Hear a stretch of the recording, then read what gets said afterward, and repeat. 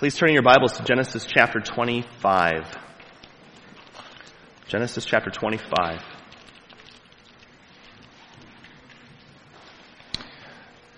And if you can believe it, this is the 14th week of our time together studying the faithfulness of God in the life of Abraham, from Genesis 12:1 through this chapter 25 today. And in that time, from Genesis 12 to 25, we've covered a period of 100 years. 100 years have gone by. Abraham was 75 when God called him into the land of Canaan and gave him the promises of chapter 12, verses 1 through 3, where it says this: "The Lord said to Abram, go from your country and from your kindred and your father's house to the land that I will show you. And I will make of you a great nation, and I will bless you and make your name great so that you will be a blessing. I will bless those who bless you, and him who dishonors you I will curse. And in you all the families of the earth shall be blessed." And I'm sure you'll agree that a lot can happen over a period of 100 years. A lot of things can happen, and we didn't get to see all of the ups and downs. We didn't get to see all of the ebbs and flows of Abraham's life over all those years, but God did reveal specific things to us for our good. We got to see Abraham's move to Canaan, his temporary move then to Egypt, where he told Pharaoh that Sarah was his sister. We saw Abraham and Lot separating because of their wealth. They were unable to stay in the same household, and they had to separate out. We met the priest and king named Melchizedek and saw Abram worship there with him. We saw God count righteousness to Abraham by faith. Abraham then got a second wife and had a baby boy, since God's plans seemed to be failing. Abraham later was willing to circumcise himself and every male in his household. He also tried to ask God not to destroy Sodom and Gomorrah in order to save Lot. After which, even after Abraham saw the region literally going up in smoke, Abraham told King Abimelech that Sarah was his sister. Twice that happened. After which, 90-year-old Sarah, when she was saved back from Abimelech by his doing, 90-year-old Sarah got pregnant and gave birth to Isaac, to laughter, his name means. Abraham followed up that miracle baby and promise kept by being willing to obey the Lord, even if it meant sacrificing Isaac, which we learned it didn't. It didn't mean that. God provided, didn't he? And then Abraham mourned the loss of his wife, Sarah. He mourned her loss and purchased a field in the promised land to bury his dead, as it said, by faith. And then he got his son a bride who would come to him in the promised land to steer his son in the direction that he knew God had in store for him and for their descendants, and did that all by faith.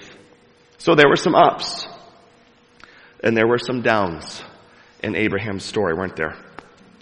And these ups and downs, these victories and failures, didn't always happen seemingly in a proper, linear, perfectly upward trajectory, did they?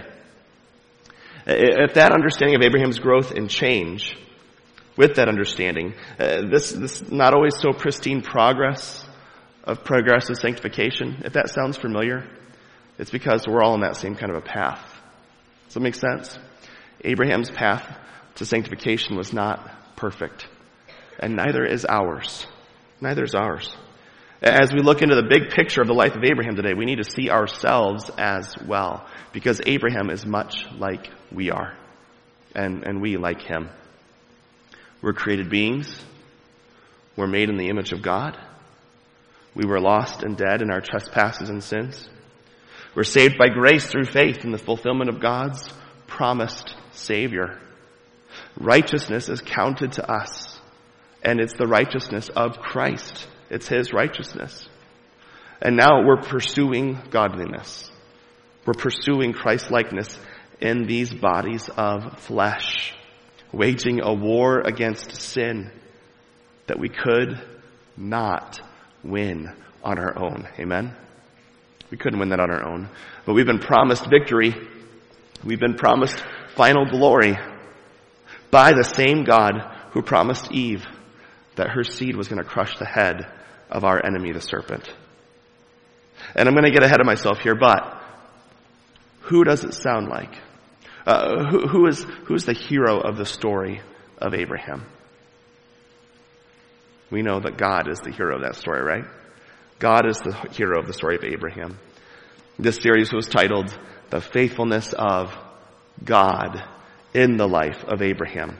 And if God was the hero of Abraham's story, and if I'm just like Abraham in all the ways that we mentioned, who is and who will be the hero of my story? Who's the hero of your story? Who's that hero going to be? It has to be God. We'd say through our Lord and Savior, Jesus Christ. And even bigger than my story, even bigger than your story, even bigger than Abraham's story, is God's story. God's story. And all of his creation, all people are a part of that story. But before we finish that thought, let's see the rest of Abraham's story. So we're in Genesis 25. We're going to read here through his earthly end, starting at verse 1. And this first phrase might be surprising. After the death of Sarah, Genesis 25:1, Abraham took another wife. And the word another in this context signifies that this wife was not held in the same honor as Sarah. Abraham didn't, quote unquote, take a wife. He took, it says, another wife, whose name was Keturah, it says.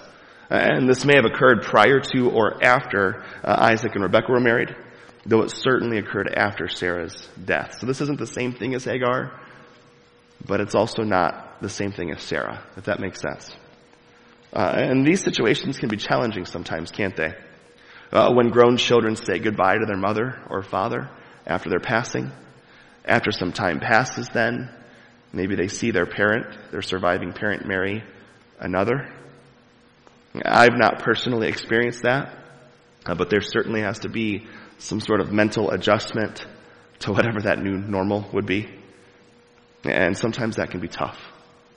Generally speaking, though, when you are the promised son and sole heir born to your 100-year-old father, who's now about 140 years old, you don't expect that marriage to be very fruitful.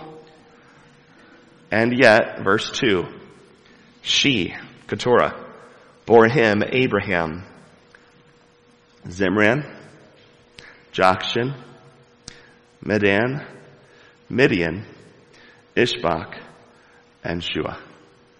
6 boys. 6 boys. 140-year-old Abraham. 6 boys. 140 and counting, right? That didn't all happen in 1 year. And nations would come from these boys. Verse 3, Jokshan fathered Sheba and Dedan. The sons of Dedan were Asherim, Letushim, and Leumim. The sons of Midian were Ephah, Epher, Hanok, Abida, and Eldah. All these were the children of Keturah. Now, what to do with all these extra 6 boys? and where might we expect to see more strife and confusion here? We might expect that, right? We had some issue with just Isaac and Ishmael. Now add 6 more. We might expect to see some friction there. But there doesn't seem to be any mention of strife at all. Almost as if Keturah and the boys knew all along what the plan was and what their place was in this family.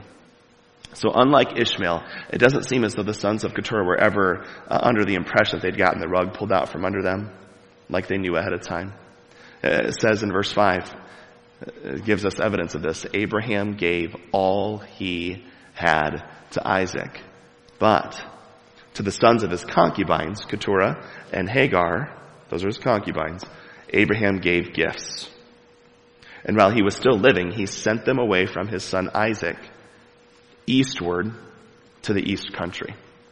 Okay, so Abraham gave 7 of his sons, Ishmael and those then 6 sons, He gave them gifts to get them started and told them, now you go your own way. You go out of this land and go out of here. Okay? They were not to stay in the land that God had promised to Isaac and to his descendants. And it seems as though at this point, there were no complaints. Everybody seems to have gone with their gift willingly. So, now it's time for Abraham's sojourning to end. Verse 7. These are the days of the years of Abraham's life. 175 years. Abraham breathed his last and died in a good old age. God promised him in Genesis 15:15, it said this, as for you, you shall go to your fathers in peace. You shall be buried in a good old age. Promise fulfilled. He died in a good old age, an old man, it says, full of years, and was gathered to his people. And that's just a figure of speech. Gathered to his people just means that he joined together with his family that had preceded him to the grave. Okay, he is now in the grave as well with them. Think of the word Sheol that we see throughout Scripture as representing the grave. Okay, verse 9. Isaac, who now would have been 75 years old about, and Ishmael, who would have been by this time about 88 years old. Isaac and Ishmael, his sons, they came together there and buried him in the cave of Machpelah. They came together to honor Abraham. And that cave, remember, is in the field of Ephron, the son of Zohar the Hittite, east of Mamre. And this is in here to remind us, verse 10, that this is the field that Abraham purchased from the Hittites. There Abraham was buried with Sarah, his wife. His wife. And then in verse 11 we have the big transfer. This account from Genesis 12 to this point has been the story of Abraham, the faithfulness of God in the life of Abraham, and now this transfer comes. After the death of Abraham, God blessed whom? Isaac, his son. In this context of all these details, of all the other sons, of all the other descendants, the Word of God reiterates who the son of the promise is. And it never gives a father-son blessing here like we've seen other places in Genesis. We see Isaac blessing Jacob, even accidentally so. We see Jacob blessing those 12 tribes at the end of Genesis. It doesn't give us any kind of explanation of Abraham doing that for Isaac. But he didn't have to because God had already chosen to do so. Does that make sense? So that's good enough for us to see this say, God blessed Isaac, his son. God had given this blessing already. And it says, Isaac settled at Beer Lahai Roi. Remember, he went back there to where he met and was married to Rebekah. Now, so far today, we've seen the genealogy of these other 6 sons of Abraham, their descendants, and then they're out of the picture.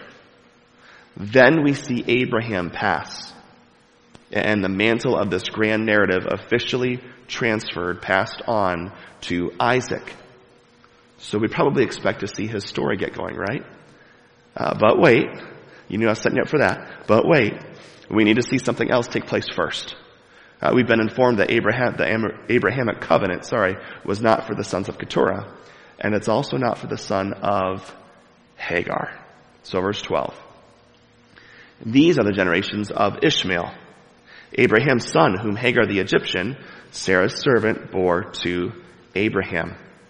Remember back in Genesis 16:10, Hagar was promised that a multitude would come through Ishmael. And so here they come. Verse 13. These are the names of the sons of Ishmael, named in the order of their birth. And this is when everybody's glad that I'm the one reading, right? All these names come up.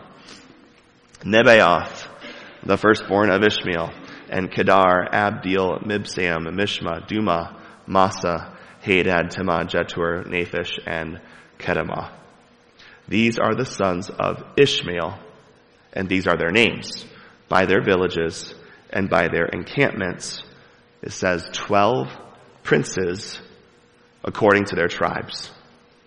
These are the years of the life of Ishmael, 137 years. He breathed his last and died and was gathered to his people. Okay, so giving his years in this verse and the time of his death, it officially concludes his narrative. That's the literary tool that's used in this book. So he was given these are the generations of line to open his story, and now we've already heard of his death. So this little chunk here, this passage is another reiteration, a re-emphasis that this story is not Ishmael's story. God's covenant promise was not Ishmael's to inherit. It says in verse 18, so the descendants of Ishmael, they settled from Havilah to Shur, which is opposite Egypt, in the direction of Assyria. He settled over against all his kinsmen. And that's kind of a tricky statement there, but that statement gives confirmation that the descendants of Ishmael lived in a different place, okay, than the sons of the descendants of Isaac. And then also, after him, Jacob. So they kept their distance. They didn't live together. They were separate from each other, but they were around them. Okay? They weren't on the other side of the planet. They were close enough to cause some trouble every once in a while. And we know from other parts of the Old Testament that the descendants of Ishmael, and even the 6 sons of Keturah, maybe you heard the name in there, Midian. You think of the Midianites. That one might be most familiar to us. These descendants started out basically in northern and western Arabia, but then as they grew, their peoples grew, they migrated and moved up and down the Jordan Valley on the east side of the Jordan River. I'm doing it from the wrong perspective. I'm doing it from my perspective over here. But they also lived over closer to Egypt. And so you have Israel, the Mediterranean Sea, Israel, and then all these descendants basically swooping right around Israel. How interesting that they would all be there. No problem, right? What could go wrong? Now, one important thing to note in this passage is that literary structure that was used. What did we learn in the beginning? And what did we learn in the end of this passage? First, we learned about the sons of Keturah and their descendants. What did we learn about them? They're Abraham's sons, but they aren't inheriting the covenant promises. Right? That was the beginning. And in the end of this passage, we learned about the descendants of Ishmael. And we were reminded, this was Abraham's son, but he was not to inherit the covenant promises. So these two similar statements are meant to emphasize what's actually in the middle of this passage. Does that make sense? You have these sons of Abraham not inheriting. You have this son of Abraham not inheriting. But then what's in the middle? That's the part that we're supposed to really see. The part that was supposed to be emphasized to us. And what is the meat in the middle of these slices of bread? God blessed Isaac. God blessed Isaac. Who was the promised son? Isaac. Who would inherit the covenant promises? Isaac. And so to continue to follow the gracious work of God, to bring about the promises of God, to continue learning that story, we must follow the narrative of Isaac. Not Keturah's sons, not Ishmael, but Isaac. And realize what I just said has been and is the cause of a lot of hostility and conflict in the world. Even today, right? But it's true. It's true. It's at this point, right where we are right now in the Bible, just right here in Genesis 25, with other modifications to what we've already covered along the way. But it's at this point that approximately 1.8 billion Muslim people in the world today take a detour. There's this divergence at this point. Why is that? Who's the son of the promise? That's the question. This says Isaac. They would believe it is Ishmael. And there's the 12 princes right there. And you follow that genealogy, which they do. Okay? And so as we are looking for the story of God's plan, We are looking at his narrative. We know from this text we have to follow the story of Isaac. But they do not. They follow the story of Ishmael. That's a big conflict, isn't it? And we might think it hard to prove. That's not a conflict that you can just resolve. It happened a long time ago. And it's what people believe about something that happened a long time ago. Probably something that would take the King of Kings and Lord of Lords to resolve. That's kind of where I think that's going to have to settle. Though the debate itself is not confusing. The debate itself is not confusing, especially for Christians. And for one simple yet profound reason. Jesus Christ, the Jewish Messiah, right? And the Savior of the world, was buried after he died, which people argue about that, right? He died, he was buried, and then what did he do? He rose from the dead. Case closed. He is exactly who he said he is. He is God the Son, the Messiah, and our Savior. So you know how we can be sure that Isaac was the son of the promise? Jesus rose from the dead. That's how we know. But let's take a step back though and understand the Jews who do not believe that Christ is the Messiah, that Jesus is the Messiah, they're kind of still waiting, aren't they? Not kind of, they are. And so that debate right there is hotly contested. We know. We've seen it come to be. It is not disputable. Now, after that little sidetrack, but important sidetrack, okay? We need to take a step back from Abraham's life story and find Abraham's story, in the midst of the grand narrative, the grand story of all of Scripture. Would you agree with me that even as important as Abraham is to the story of Scripture, that the Bible isn't all about him? It's not about him. We could cut Abraham some slack, right, along the way here, if we thought that way. God specifically did call him out of Ur and Haran. God talked to him directly on more than one occasion. God visited him and ate at one of his tents. God came and ate with him. How cool is that? We could see how he might think that he's a pretty special guy. Abraham might think he's a pretty special guy. But now, and where's Abraham right now? In the presence of the Lord. Now in heaven, Abraham must be humbled and thrilled that he got to be included in the grand story of God, the way that he was included. And all of that by the grace of God. Because, you see, in the beginning, God created the heavens and the earth. You ready for the story? This is the grand narrative. This is the story. And on the sixth day of creation, God made man, perfect in innocence. And the man and his wife were made in the image of God. They were given responsibility to represent God by having dominion over the earth, given the command to be fruitful and multiply and enjoy the Lord forever.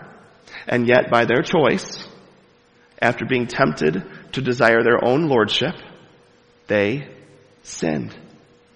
And the curse immediately followed. Man grew so wicked that God had to judge the earth, killing all of the image bearers in judgment except for 8. Noah and his family.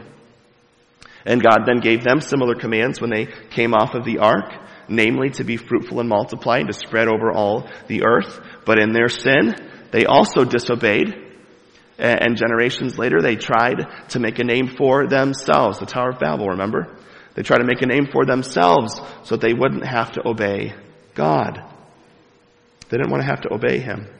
And God then intervened again and spread them out by himself, giving them different languages, creating people groups who moved over different regions of the earth, spreading throughout the world as he'd commanded them to do. What would become of man then in his sinful condition? Always needing God to intervene. Incapable of righteousness on our own account. What would become of man? But then God chose a man, which we've seen here in the last several chapters, from which to make a new nation, Abraham. And this people group that came through him, the Jewish people, would be a nation that should have pointed the world to their Creator, God. God caused this nation to come into existence. He freed them from bondage in the land of Egypt and gave them the promised land, the nation of Israel, a place of blessing where the world had to pass by and surely see that God was good to his people. But Israel failed.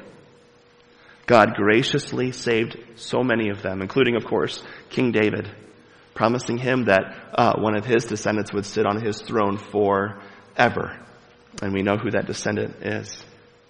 But in the end, Israel proved that man could not successfully keep God's law. Man could not be righteous. And eventually then, at the right time, right at the time of God's design, of his will, the blessing that was promised to the nations through the seed of Abraham would come. Israel could not solve their own problem. Mankind could not be righteous before God, but God himself could do it. Amen? And so God himself came down, took on flesh, and dwelt amongst his creation.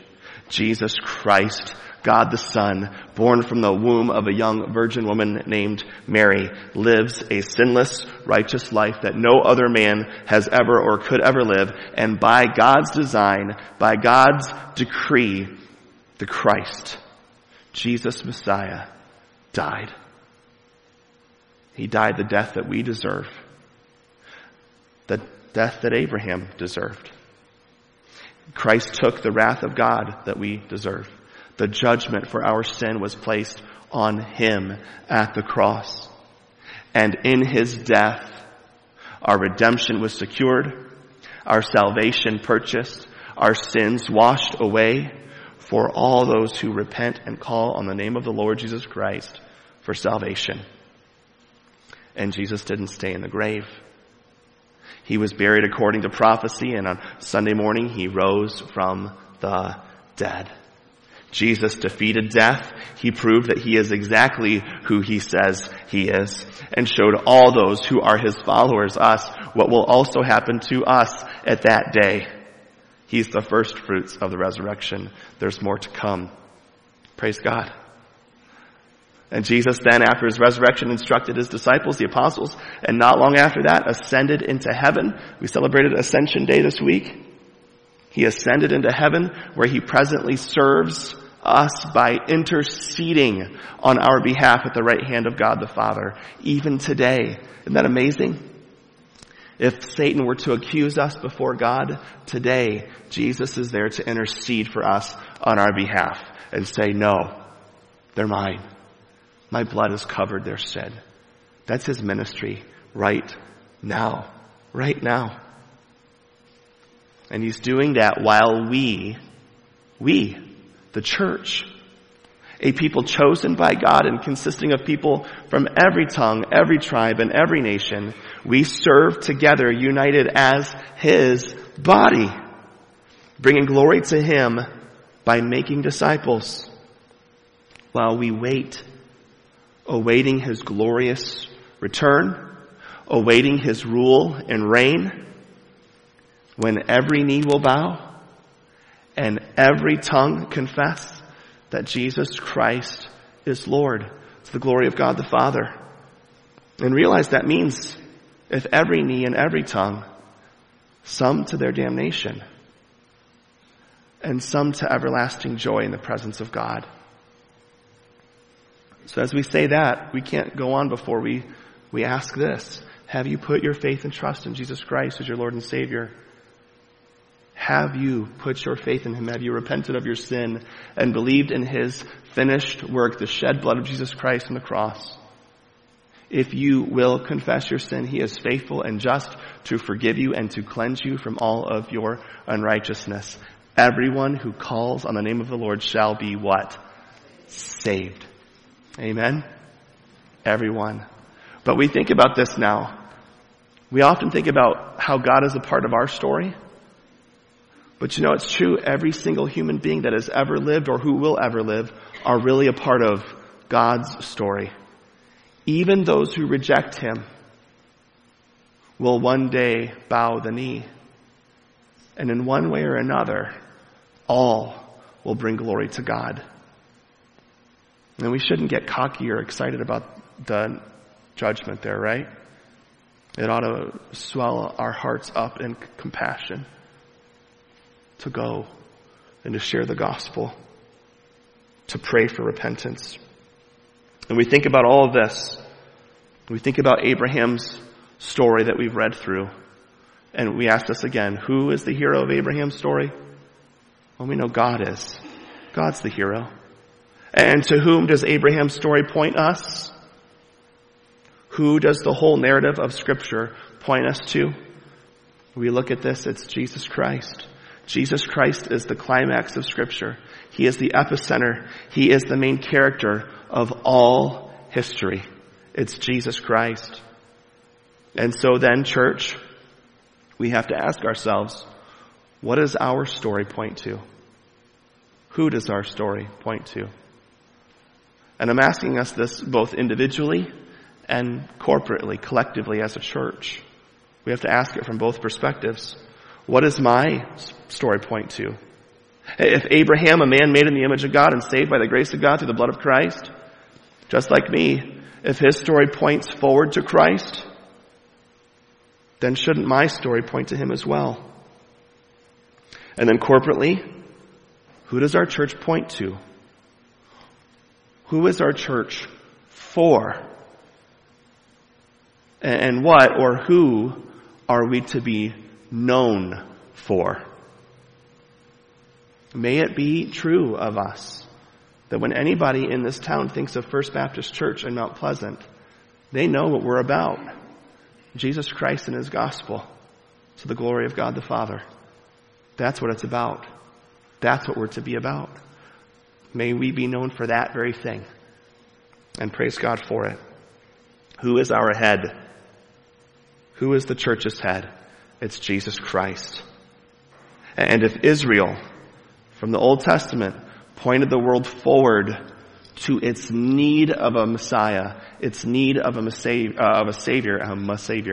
let us not forget the church's call to point the world to its need for a Savior. That's what God's put us here for and to do. Praise God that He has graciously made me, made you, and made us, the church, part of His victorious story. That's cause for worship. That's cause for worship. It's not about me, it's about Him. And His story is way bigger and better than my story could ever be. How privileged are we that we get to be a part of His story as members of the body of Christ? That is a great grace that He's given to us. And so, as Paul said, I appeal to you therefore, brothers and sisters, by the mercies of God, to present your bodies as a living sacrifice, holy and acceptable to God, which is your spiritual worship. Do not be conformed to this world, but be transformed by the renewal of your mind, the changing of our thinking, that by testing you may discern what the will of God is, what's good and acceptable and perfect. And listen to our Christ-centered story and purpose from 2 Corinthians chapter 5. It says this, so we are always of good courage. When it's our story, sometimes that courage can wane, can't it? But God is not going to lose this battle. His story is a victorious story. And so we are always of good courage. We know that while we are at home in the body, we are away from the Lord, for we walk by faith and not by sight. Yes, we are of good courage, and we would rather be away from the body and at home with the Lord. So whether we are at home or away, and here's the big thing right here, we make it our aim to be pleasing to Him. Dead or alive, I want to be pleasing to God. For we must all appear before the judgment seat of Christ, so that each one may receive what is due for what he's done in the body, whether good or evil. Therefore, knowing the fear of the Lord, we persuade others. But what we are is known to God, and I hope it is known also to your conscience. Our purpose, we are not commending ourselves to you again by giving you cause to boast about us, so that you may be able to answer those who boast about outward appearance and not about what's in the heart. For we are beside ourselves. If we are beside ourselves, it's for God. If we're in our right mind, it's for you. For the love of Christ understanding where we are in his story will give us a greater love for Christ, won't it? Our love for Christ controls us. Because we've concluded this, that one has died for all, therefore all have died. It's not about my story. I've died. And he died for all, that those who live might no longer live for themselves, but for him, who for their sake died and was raised. From now on, therefore, we regard no one according to the flesh. Even though we once regarded Christ that way, according to the flesh, we regard him thus no longer. Therefore, if anyone is in Christ, he is a new creation. The old has passed away, behold, the new has come. All this is from God, who through Christ reconciled us to himself and gave us the ministry of reconciliation. That is, in Christ, God was reconciling the world to himself, not counting their trespasses against them, and entrusting to us the message of reconciliation, the gospel. Therefore, we are ambassadors for Christ. What's our story? What are we here for? We are ambassadors for Christ. God making his appeal to the world through us. We implore you on behalf of Christ, be reconciled to God. For our sake he made him to be sin who knew no sin, so that in him we might become the righteousness of God. If you're in Christ today, that's your story. How awesome is that? That's your story.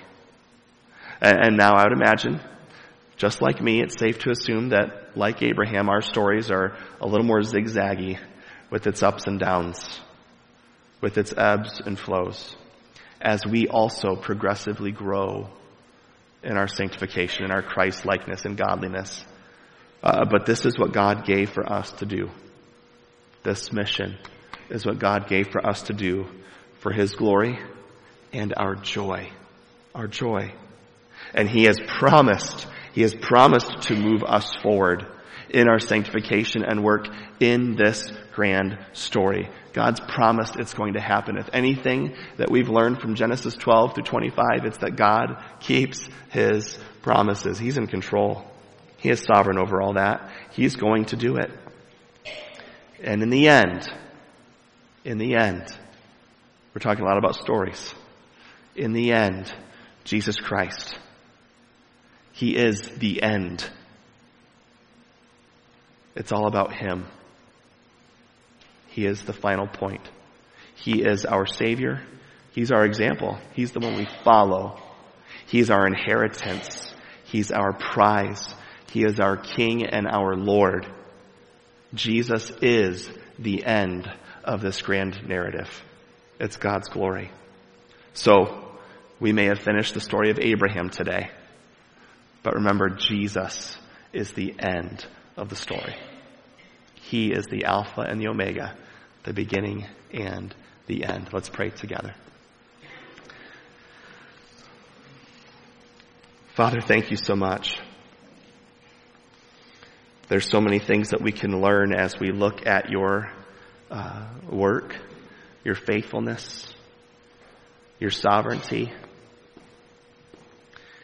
As we see and as we saw how you worked in the life of Abraham. And not just for Abraham, but for the birth of a nation. And ultimately for the birth of your son, so that we could be born again and bring you honor and glory and praise. So I pray, Lord, that as we maybe take all of the things that we've learned and things that we've thought about as we've gone through these chapters in the book of Genesis, God, may we step away from this having a much bigger view of who you are, a biblical view of your great love with which you have loved us. And Lord, a better understanding of how we fit into the grand story of all history. And Lord, through that we would worship you in your holiness and your greatness and your goodness to us. And Lord, that we would be all in being a part of your story. That we would be your ambassadors on this earth. That we, as your church, would bring glory to your name. And much in so doing by pointing people to Jesus Christ. Lord, we thank you that every knee will bow and every tongue will confess that Christ is Lord. And God, we thank you that that will be for our joy and for your glory for all time. We pray all of this in Christ's name. Amen.